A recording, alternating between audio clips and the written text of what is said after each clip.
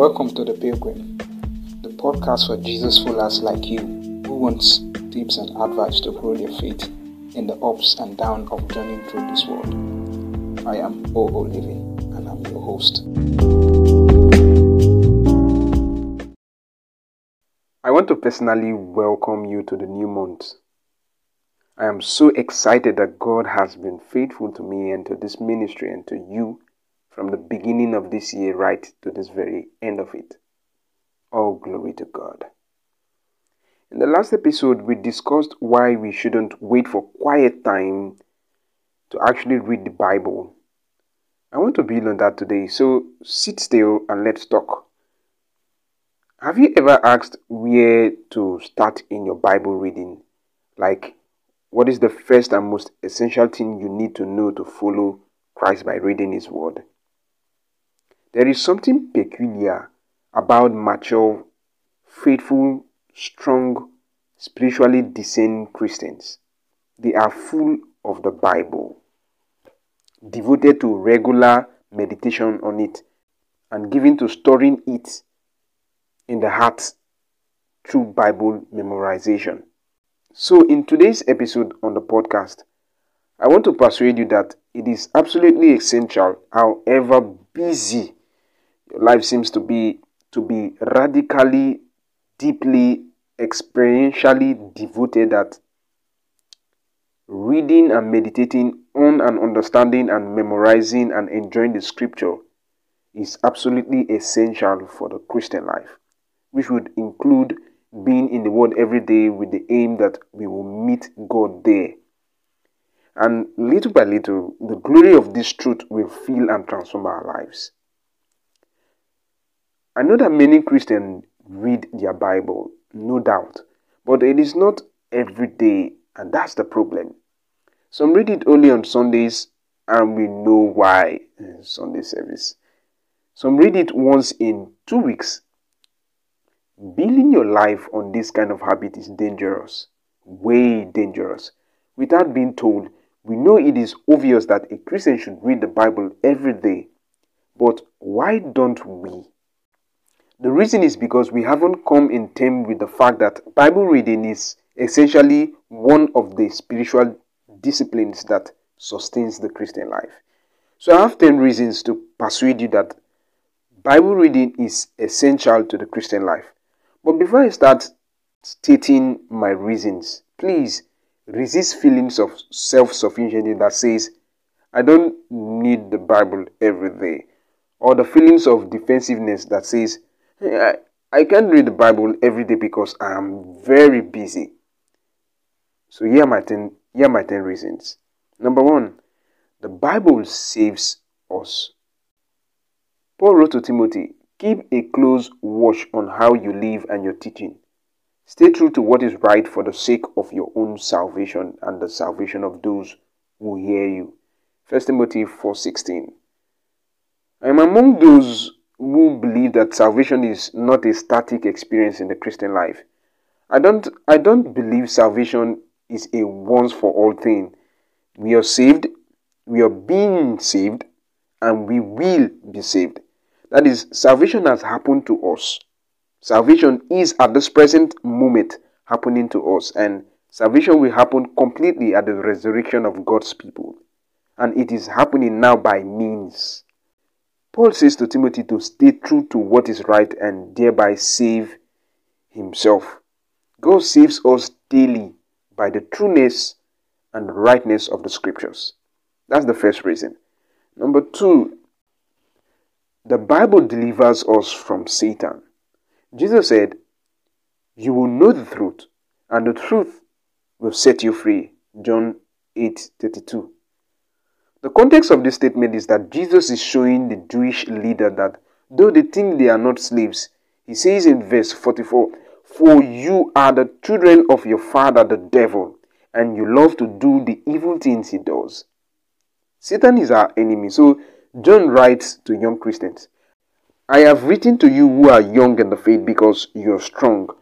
God's word lives in your heart and you have won your battle with the evil one. 1 John 2:14. This is our hope for defeating a supernatural enemy like the devil. Every time Jesus was tempted by the devil, he struck back with the sword of the Spirit, which is the word of God. Ephesians 6:17. And he had it memorized. So he didn't have to carry a book in the wilderness. Number 3, the Bible gives grace and peace. Peter wrote to us, "May God give you more and more grace and peace as you grow in the knowledge of God and Jesus Christ our Lord." 2 Peter 1:2. The knowledge of God gained through Bible reading is not identical with grace, but Peter says it is a means of grace. Note the little word "as" in the verse. If we want to be made peaceful and powerful through divine grace, Peter says it happens as you grow in the knowledge of God and Jesus Christ our Lord. That knowledge is found in one place alone, namely the Bible. Number 4, the Bible makes us holy. Jesus prayed, "Make them holy by your truth. Your word is truth." John 17:17. Sanctification is the process of becoming holy, that is, becoming more like Jesus, who is perfectly holy. This is not optional. Hebrews 12:14 says, "Work at living a holy life, for those who are not holy will not see the Lord." We don't become perfect in this life, I must say, but we do become holy. God sanctifies his people, and Jesus prays to his Father for this to happen by his word. It wouldn't be more plain or more important. Holy scriptures, truly read, will produce a holy life rightly lived. Number 5, the Bible produced joy and happiness in us. Paul commends the Thessalonian church. You received the message with joy from the Holy Spirit in spite of the severe suffering it brought to you. 1 Thessalonians 1:6. Psalm 1 verse 2 says, "But they delight in the law of the Lord, meditating on it day and night." Life without happiness is unbearable. The Christian life is a life of many afflictions and suffering, but in them all, God sustains joy and happiness, and he does it by reading the Bible. Number 6, the Bible protects us from destructive error. Paul said, "Until we all come to such unity in our faith and knowledge of God's Son, that we will be mature in the Lord, measuring up to the full and complete standard of Christ. Then we will no longer be immature like children. We won't be toasted and blown about by every wind of new teaching. We will not be inflamed when people try to trick us with lies so clever they sound like the truth." Ephesians 4:13-14. How do we stop being blown around like dead leaves by social media trends and cultural and theological winds and opinions? The answer is unity in our faith and knowledge of God's Son. Knowledge that we experience not as the opinion of men, but as the Word of God. That's found in one place alone, the Bible. Number 7, the Bible is the hope of heaven. And what I mean by this is that full understanding, full enjoyment of the truth found in the Bible will be experienced only in heaven. Paul said, "All I know is partial and incomplete, but then I will know everything completely, just as God now knows me completely." 1 Corinthians 13:12. The knowledge of God, all the fullness that a created being can properly understand and enjoy, will indeed not be withheld from us indefinitely. The frustrations of our present limitation of understanding and enjoyment will indeed be resolved and removed. How fitting it is then that we continue to grow now in what will be our final joy in the age to come. Number 8, the Bible will be resisted by some. The Bible says, "A time is coming where people will no longer listen to sound and wholesome teaching. They will follow their own desires and will look for teachers who will tell them whatever their itching ears want to hear. 2 Timothy 4:3. In other words, we need to know the scripture so that we are not taken off guard or locked off balance or led away by false teachers. We need to read the Bible regularly to be ready to meet those who refuse to receive the Bible. And as we know, this verse is already happening today. Number 9, the correct explaining of the Bible is approved by God. Paul charged Timothy, work hard so you can present yourself to God and receive his approval. Be a good worker, one who does not need to be ashamed and who correctly explains the word of truth. 2 Timothy 2:15. There is a wrong way to explain the word of God just as a correct way to explain it. If we are not rightly handling it, as other translation puts it, we are wrongly handling it. There's no two ways about it. It is a precious thing to be assigned to do a very important task and then to find the master worker approving of what he is asking you to do. We are all assigned in some measure to explain the word of God at some point in time. And what a wonderful opportunity to be pleasing to the Lord.